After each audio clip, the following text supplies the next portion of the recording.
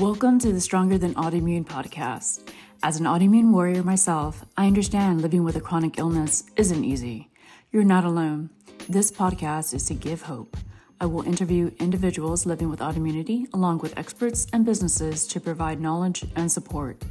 As a health coach, I understand there is no cure for autoimmune disease, but creating small changes can influence how we feel and be stronger than autoimmune. Before I introduce my next guest, here is an ad that made this podcast possible.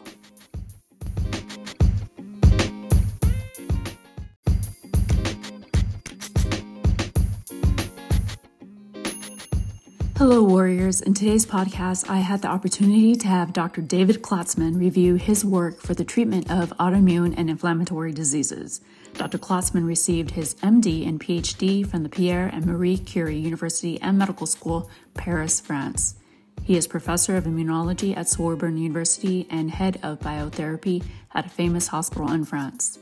He is the director of immunology, immune pathology, immune therapy laboratory. His research interests have been, and still are, in translational immunology, with a current and special focus on regulatory T cells. He co-discovered HIV and discovered its receptor. He pioneered low-dose IL-2 immune therapies for the treatment of autoimmune and inflammatory diseases. I brought him on the show to share how he is making a difference and bringing hope for people with autoimmune and inflammatory diseases. So let's get started. Thank you, Dr. David Klatzmann, for joining me on the Stronger Than Autoimmune podcast. Yes, hello, Desiree, and I'm glad to be here. Yeah. Before we get started in your research and your experiment of treating autoimmune disease and inflammatory disease with enhanced regulatory T cells, can you tell the audience what got you interested in immunology and autoimmune disease?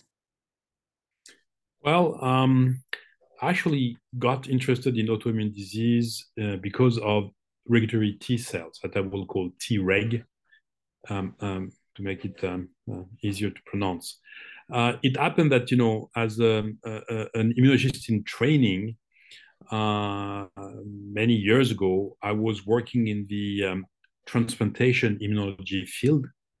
And at the time, there was which was the search for what was called suppressor T cells at the time. And these suppressor T cells, there were some indication from different experiments that they exist, that there was a need to have some cells that could, of course, activate an immune response. They were called the helper T cells, but also some that could actually terminate immune response or regulate them negatively. And they were called suppressor T cells. And I started my career working on these suppressor T cells, but rapidly, switched because this field of research become even politically incorrect because no one could actually identify these cells. And the experiment gave some very complicated and not convincing results.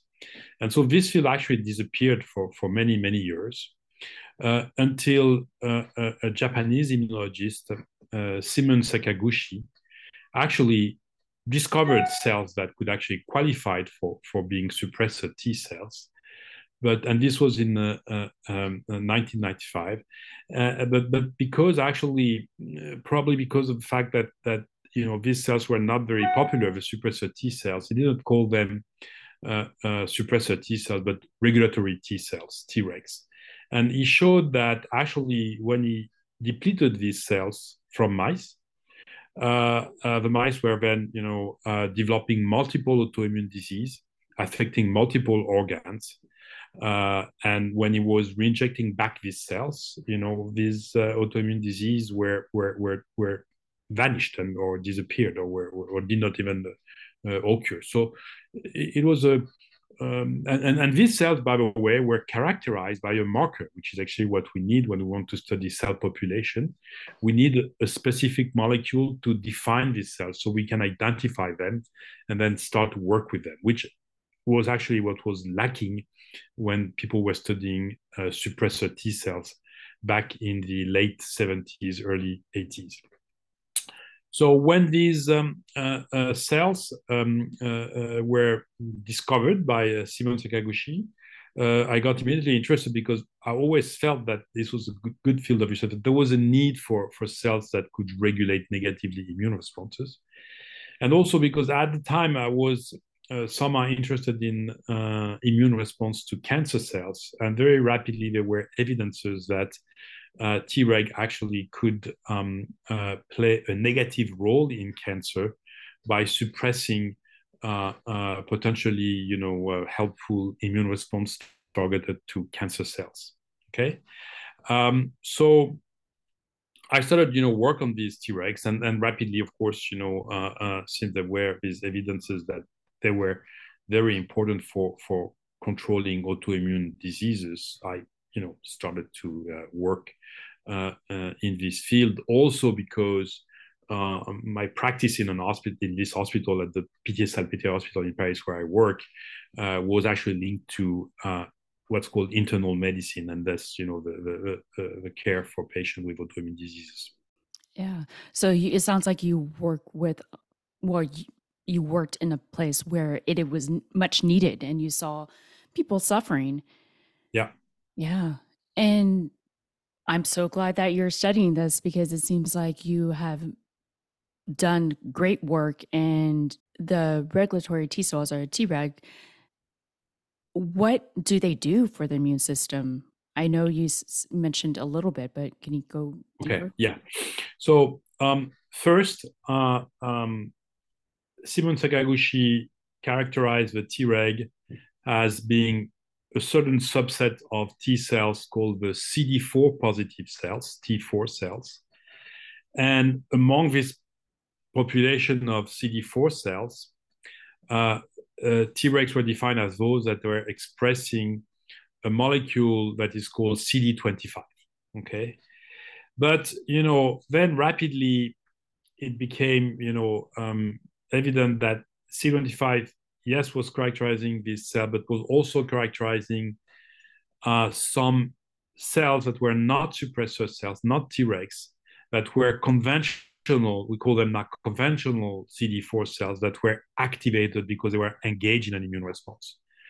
And so there was a quest for finding, more markers that would define more precisely these Tregs. And some were discovered, including a molecule that actually works within the cell to actually imprint that function to the cells to become a Treg. And these are what's called factor, controlling the expression of genes. And this factor was called is called FOXP3. So now rapidly, there was this idea that Treg could be pretty well characterized by two markers that were at the surface of the cells, CD25 and CD4, and then another one, the third one, and then also by the expression of this transcription factor that I just mentioned, FOXP3. So we could start doing some experiment where we could purify very neatly the cells and look at their function and what they were doing. And more and more for a while, I should say, people did not really jump on that field and that population of cells. It was really surprising. Simon Sakaguchi paper was published in Journal of Immunology, which is a very good journal, but it's a good journal because they publish solid data, and everybody thinks that what's published in Journal of Immunology is really good and strong. But it was not one of these, main journal that usually published, disrupting research. Okay. Mm-hmm. And although this research was really disruptive, but it took time before, people, started to realize that these Tregs were both very much looked for suppressor cells, and started to work with them. And rapidly, more and more team worked on that and discovered that, yes, these Tregs are involved in, first, the prevention of autoimmune disease, meaning that in normal individuals, those who do not have autoimmune diseases, these Tregs actually prevent the appearance of such autoimmune disease. Then, and I'll come back to this in a minute. Then they realized that also the Tregs were very important in controlling low-grade inflammation. And finally, more recently, in understanding that Tregs are very important for tissue repair, okay, in many different tissues. So let's go rapidly through these different points. So prevention of autoimmune disease.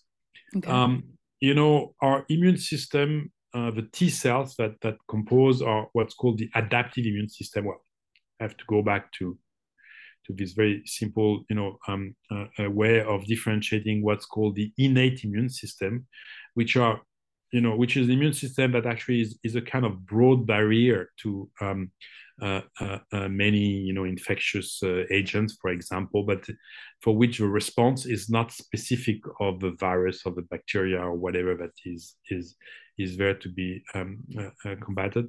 And then there's the adaptive immune response where you generate, cells and molecules that are really specific for the invader, let's say. So in the adaptive immune system, you have T cells and B cells. They both have at their surface what we call receptors that recognize very small portion of these invaders, small portion of the virus or the bacteria or something else. Okay, and they are specific for that really small piece of these viruses or bacteria, let's say. And this adaptive immune response is supposed to be there to really prevent infection to develop and eradicate infectious agents. But the way we generate these T cells and B cells that express the receptors is very complex.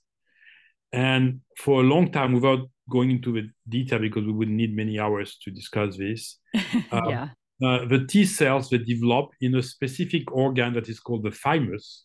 Okay, Which is and around yeah, the chest, correct? yes, exactly. Okay, and in this thymus, there is a selection of the cells, and the general idea at the time was that the thymus actually eliminate all the T cells that are generated that could actually attack our own tissues. Okay, but these cells, by some complex processes, were eliminated to only allow the T cells with the good receptors to really populate the individual. But in fact, there is this really important experiment, which to me, was a shock revelation when I saw it, which is that if you have a normal mouse, okay, and mouse are very much used to study the immune system because you can do a lot of manipulation that you cannot easily do in humans. If you generate a system that will allow you to abruptly eliminate all the Tregs from a mouse, okay?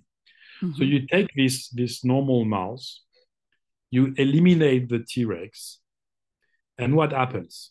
Immediately, the other T cells that we call usually effector T cells are going to become activated, and they're going to attack, this mouse normal tissue, healthy tissues, okay, and destroy them. And these mice will develop multi-organ autoimmune disease, high inflammation, and in fact will die in 2 or 3 weeks from this, okay? And why is this important? Why is this experiment so important? Because it tells you that in any normal or healthy individual, I should say, you have, in fact, in the body, a lot of T cells that have the potential to attack your normal tissues, okay? And they don't do this because the Treg keep them on a leash and prevent them from doing so. Gotcha. But if you actually cut the leash and relieve this control by Tregs, these effector cells actually immediately attack normal tissues. And this is remarkable because, we thought that these T cells that could attack, normal tissues were eliminated during, the process of making the T cell in the thymus, but they are not eliminated. And healthy individuals harbor a lot of the T cells, of these T cells with this potential for giving autoimmune disease, but the Tregs control them. Mm-hmm. Now, so immediately when you understand this, it also tells you that so there is a kind of balance between the effector cells and the Tregs, and that in health the balance, make sure that the Tregs prevent the effector cells to attack normal tissue. And what are autoimmune diseases? It actually gives us a new look at what we call the pathophysiology of autoimmune disease. The pathophysiology of autoimmune disease is in large part due a rupture of this, balance, proportion and function of the Tregs and the effector cells. It could be that there are more effector cells to attack the tissues and then not enough Tregs to control them. Or it could be that the effector cells become like super activated and then they cannot be controlled by the Tregs. Or it could be that the Tregs are less numerous, not enough, and they cannot control the effector cells. Or even it could be that the Tregs are whatever, not fit and are losing their ability to control. But that's actually one of the key, mechanism, which is, to me, active probably in almost any autoimmune disease to a certain degree, okay? Some autoimmune disease are probably much more characterized by this defect in this balance between Tregs and effector cells. But I think that in all of these autoimmune diseases, there is at least some role for this balance.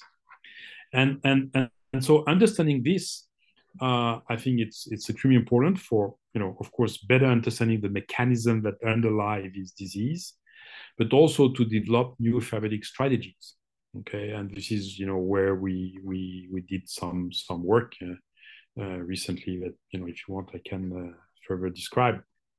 Yeah, please. So it sounds like the name, the Tregs, balance, like a seesaw, that they need to be balanced. And right now, it could be multiple reasons why the T cells are being overproductive, or they're just not strong enough, or there's many different reasons. But we know that the Tregs, which is a great name for it, they regulate the T cells, so they need to be in equal balance.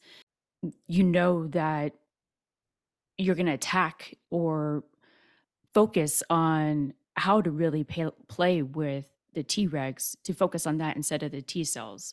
Yeah, you're going to go the other T cells. Okay, right? Yeah, Tregs are T cells, but there are a certain population of T cells. Yes, right.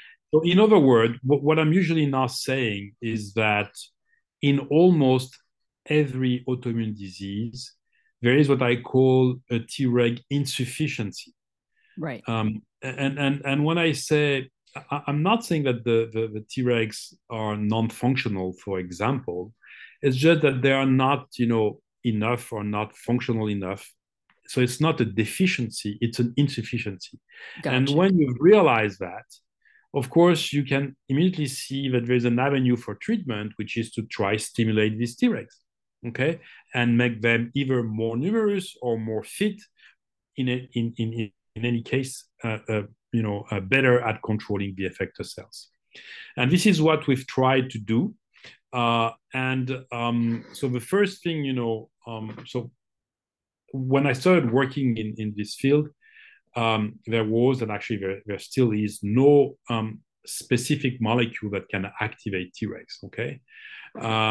So when people were contemplating, playing with Tregs to control autoimmune disease, the first thing they had in mind, because there was no molecule to use, was to try do what we call cell therapies. Cell therapies basically is you harvest cells from an individual, you then purify from these cells those that are of interest for you, for example, the Tregs, and then in the laboratory, you activate them, you expand them. So if you started from 100,000 cells, you can even go to billions of such cells. And then you re-inject these cells to the patient, okay? Mm-hmm. Hoping that the whole process will have generated, of course, many more, Tregs that you harvested and Tregs that would be more fit. And if you inject this, you can actually have some therapy efficacy. The problem with this approach, there are many problems. The main one is that it's really cumbersome and actually extremely expensive, to produce, these cell therapies. Just to give you an idea, and I don't know exactly in the States, what are the numbers, but cell therapies that are used nowadays, for example, to treat some leukemia by producing cells that can attack the leukemia, are sold for many $100,000 per treatment. Okay, sometimes $500,000 per treatment. So it's usually expensive because the process is very complicated. You have to grow these cells in special labs where, of course, they're maintained in good condition with no contamination by whatever could contaminate them. So in the end, it's a complicated product to produce and to use. Right. So we actually, and going into many details, we then thought of are there other ways to do so, and then what can we use? So without going in too many details,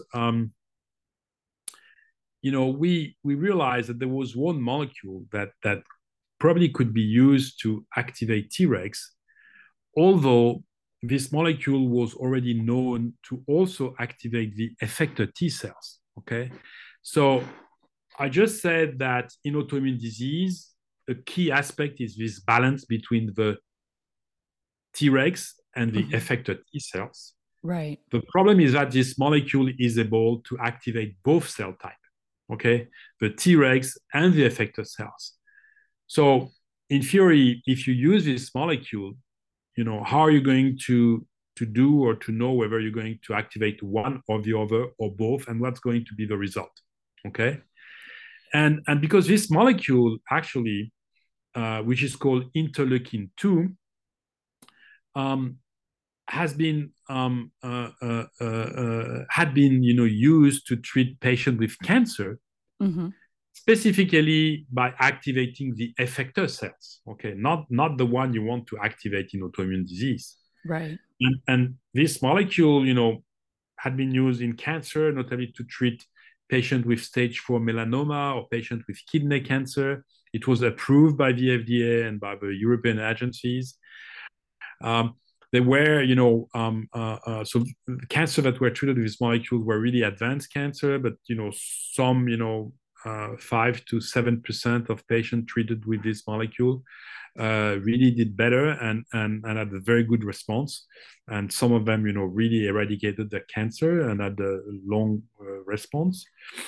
But unfortunately, for these 5%, for the 5% of responders, there were the other 95% who not only did not respond, but actually suffered from a major side effect of the treatment.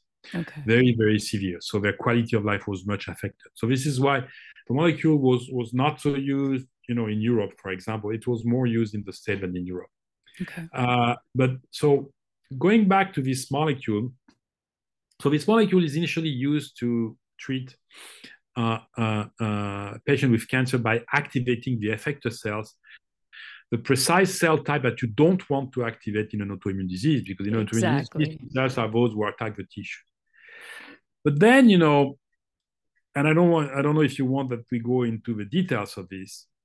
I had the idea that maybe if you use a lower dose of this molecule, a much lower dose, okay, not just half the dose, but a dose that is like 20 to 50 times lower, okay, which is then considered a very low dose.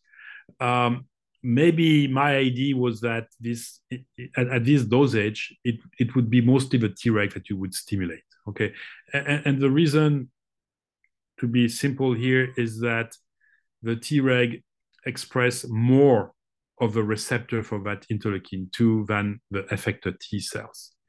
So if you give high dose, both cell types are actually activated, but the effector also. If you use low dose, you can imagine that most of the molecule is going to be used by the cell that has the highest number of receptors for this molecule. So, and there were, we did some experiment in mice that actually were going in this direction, and we decided that the results were good enough to investigate this in humans, and we decided to do our first trial in patient with a condition which is an autoimmune disease, but a special one because it's actually an autoimmune disease that is triggered by the hepatitis C virus. These Okay. are patients that have what's called a vasculitis, which is an attack of their vessels by the immune system. So it's an autoimmune disease, but which is initially triggered by the infection with the hepatitis C virus. And we chose this patient. It would be long, to explain, so I don't think it's worth doing it here. No problem. And we decided to start in this disease. And the big question at the time is, if we inject low dose of interleukin 2, are we going to preferentially activate the Tregs and expand them over, an activation and expansion of effector cells? And if so, is this going to translate into some clinical improvement? Okay. And we treated, so it was a very innovative trial. So of course, and it was meant just to study a small group of patients. We treated only 10 patients. Okay. But we had a very clear response to these two questions I just asked. First, yes, we did see at low dose an increase of Tregs without any increase of the effector cells, which was great because it was showing that now we had actually a molecule that could activate Tregs without activating effector cells. And even more interesting, in the first 10 patients that we treated, 8 out of 10 had improvement in their symptoms. Okay. Oh, wow. So because of that, we could publish our paper in New England Journal of Medicine, which is considered as one of the best medical journal. And of course, it actually it got some attention. At the same time, we published our results. A second group showed that this same molecule, interleukin 2 at low dose, was also effective not in an autoimmune disease, but in an inflammatory disease, which is the inflammatory disease that develops after bone marrow transplantation. And this disease is called graft versus host disease. So it's a setting where the immune system that you have transferred to the patient that has received is bone marrow transplantation also attacks the tissue of that patient. It's not an autoimmune disease, but it has a lot of similarities. Okay. It's an inflammatory disease, and the treatment worked pretty well also in this setting. And this was reported in another paper that was published back to back with ours. So I think that these two papers, really, opened the field of using this, and since then the paper was published in 2011. Okay,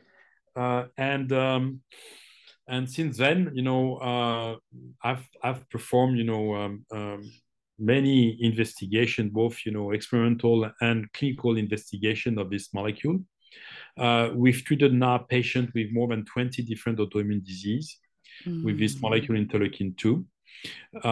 And we think that we have actually really good results, and that at some point we think that I strongly think that this should become a treatment for at least some of these autoimmune disease. Although the difficulty here is that there are,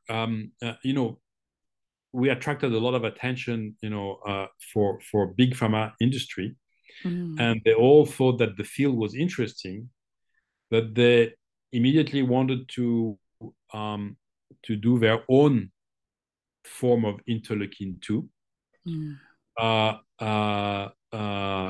to get better efficacy. This is what they were saying. Okay. And so they've made modification of IL-2. So I've been developing what I call native IL-2, interleukin 2, IL-2, And when I say native, it's because this interleukin 2, I forgot to mention this, is actually the natural molecule that our body produces, Okay. which is actually the fuel for Tregs. We now know this. It's the real fuel for Tregs, for their development, for their function, for everything. Okay. So they're making, modified interleukin 2 to try to develop better therapies, which, I'm not against that because if you can get better therapies, why not? The only issue is that I think it will be really a pity if we um, somehow forget to develop native IL-2, which is a molecule that, being native, is well tolerated, does not induce what's called anti-drug antibodies, and that in the end will be a relatively cheap treatment for autoimmune disease. I think we should not discard that to try, go after the dream of adding a better molecule that will, of course, be more efficient, et cetera, et cetera. But that may actually have other issues like immunogenicity, for example, development of anti-drug antibodies, or, high cost, because, of course, that's, what could happen. So basically, we are at the stage of development where I very strongly think that interleukin 2 should become a treatment in lupus. Mm. And the reason for this is that we and other groups have performed trials in lupus that actually show really amazing, results. This is actually published. But these are phase 2 trials, and we need now to raise enough money to, perform a larger phase 3 trial. And that's difficult in the context because of the competition with the big pharma. Right. But I really think that, because I have Chinese colleagues who've been developing this molecule in China, and we've gotten, the exact same results. We show the same efficacy, which is a good indication that, if on two different, hospitals in two different, part of the world, you have exactly the same results with the same molecule. It tells you that, you could really expect that it's going to work. But this is what we're doing right now. We're trying to find the money to do a larger clinical trial to prove that this molecule could be a first-line treatment in SLE, in lupus. Okay, That's wonderful. Yeah, I think it also, of course, I want to be clear here. My belief is that I'm pretty much, convinced it's working, but we now have to prove it definitively with this large, trial. This is how you prove that the drug is efficient. You need to have a properly sized trial to definitively show it's efficient or not. So we need to raise the money to do this. But then the molecule is also used in many other diseases with very promising, results. And actually, recently, the molecule has been used to treat a disease which is a neurodegenerative disease, a disease of the brain. It's called ALS. ALS is a devastating disease. Yes, it is. Which attacks, certain, neurons. It has almost no treatment, and unfortunately, patients with ALS rapidly die from the disease. And new treatments are very much, needed for that disease. And IL-2 was recently reported to actually improve the life expectancy of this patient. And this is, the first molecule capable of doing so in the last 40 years. So altogether, there are a lot of indications that IL-2 could be useful, in many different diseases. But it's a bumpy and difficult road to prove that, and find the resources to be able to prove it. But by the way, also I should also say that the other molecules that are developed by this big pharma may also, of course, be important. Although to me, they've not really proved yet that they are really superior. But these results should come, soon. We'll have better indication probably this year or next year. So I think that anyhow, what is clear, I think, to everybody is that stimulating Tregs is a new target for the treatment of many different autoimmune diseases. Yeah, it sounds like it. And you're going about it a different way than building up the native, like you said, the native IL-2. Yeah. Well, so I'm doing actually three different things. Okay. Okay. The first thing is I'm developing the native IL-2 because Right. I strongly believe that this actually should be helpful for many patients. Mm-hmm. And I'm also thinking, of the patient, for example, take lupus. Lupus in the States is mostly a disease of Black women. Mm-hmm. And I'm not sure that, every single Black woman has a health, insurance or policy that will cover these new expensive treatments. So I think that at least for this reason, it's important to develop molecules that maybe are a bit less effective. I don't even know this. We've not compared. But that still can improve, these disease. Anyhow, so that's one thing, and I'm pushing this, and I'm not going to stop doing this. Thank you. By the way, I have to say here, to be transparent, that the work I've been doing, I've been doing it in a public university and hospital. So there were patents that were taken on native IL-2 for its use in autoimmune disease. Okay. The patents are owned by my universities and hospitals, but they've been licensed to a company that is trying to push the development of this molecule. And I have some interest in this company. So I'm saying this for sake of transparency, Absolutely. Thank you. Yeah.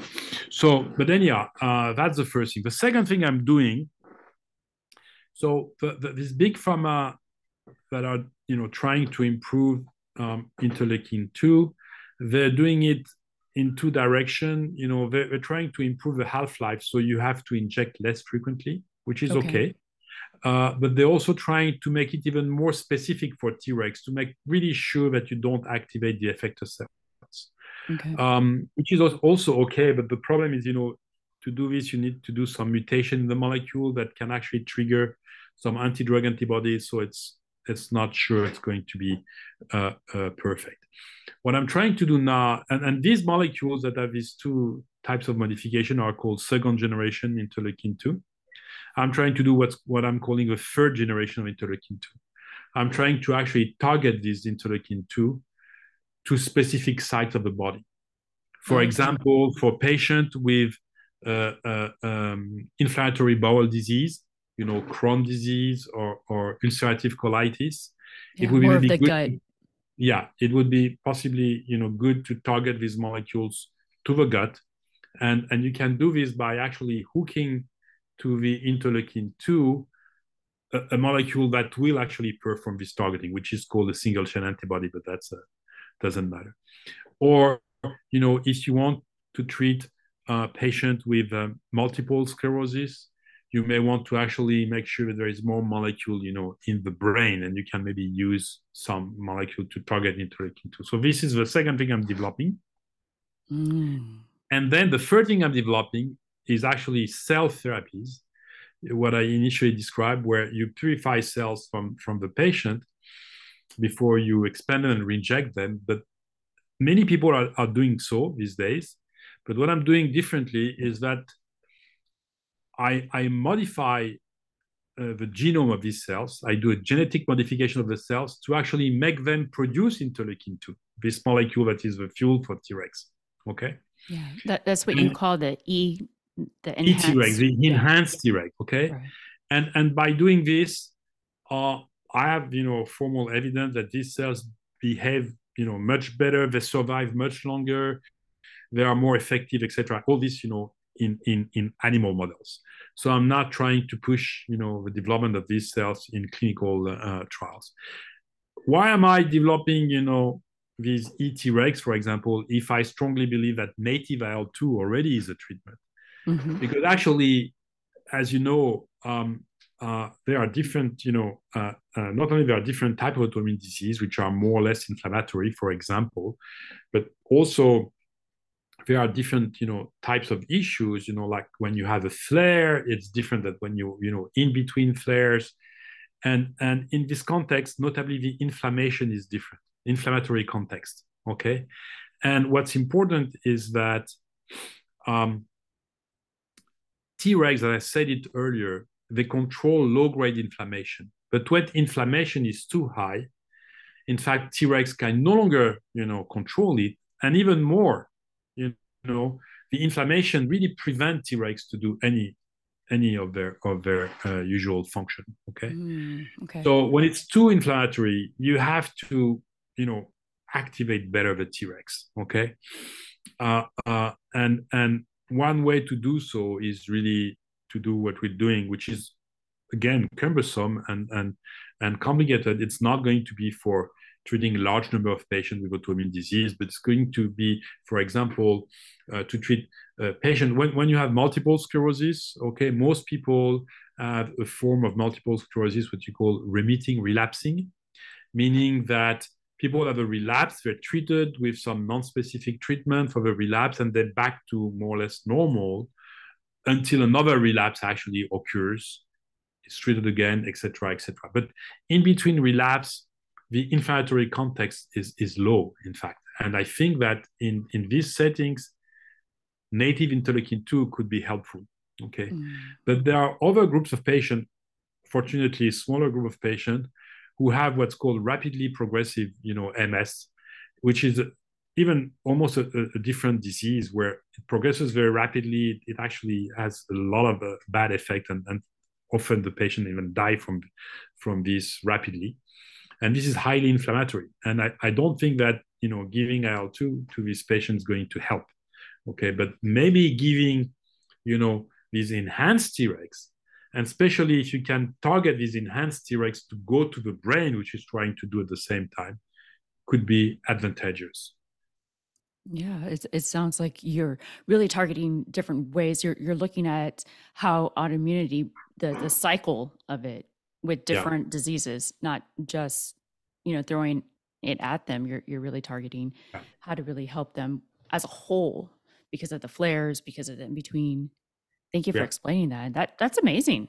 I think the overall message is that first, Tregs, it's absolutely clear now. I think no one will challenge that. It's absolutely clear that they have a major role in autoimmune disease, and that there are new targets for new treatments that are going to help very much patients with autoimmune disease and probably most of the autoimmune disease. In most of the autoimmune disease, there is a Treg component, and then triggering the Tregs, expanding them, making them more efficient is going to be of some help. Yeah. And so that's one of the main message that you have to take from this discussion. Yeah. Well, thank you. I appreciate your time. It's very, very costly, to do these trials, and then it's not little money that we're looking for. Now to do a properly sized, trial, the final trial, I would say, of interleukin-2 in lupus will cost probably between $30 to $40 million. So it's not, it's a lot of money. Oh, I have that in my pocket right now.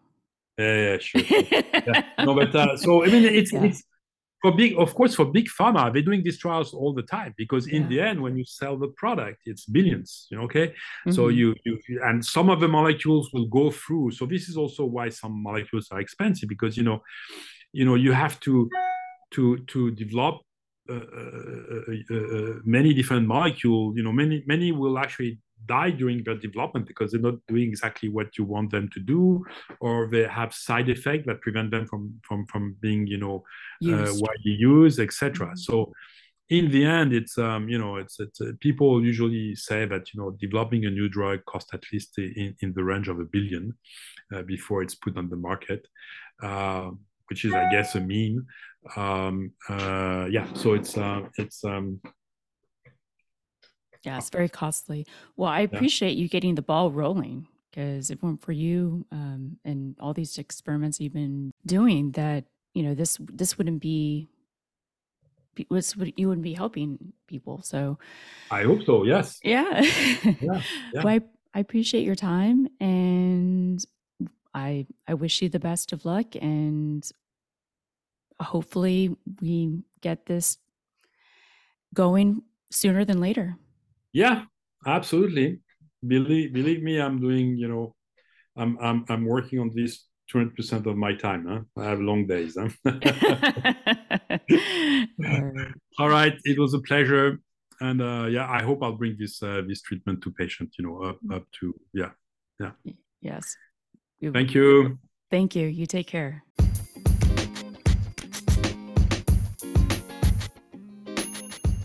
Wow, isn't science amazing? I am very grateful for Dr. David Klatzmann's time and commitment for science and helping others. To learn more about his research, please see the show notes below. And thank you for listening. If you haven't already, leave a rating or review so others can find the podcast. And share with fellow autoimmune warriors so they too can have hope and be stronger than autoimmune. Until next time.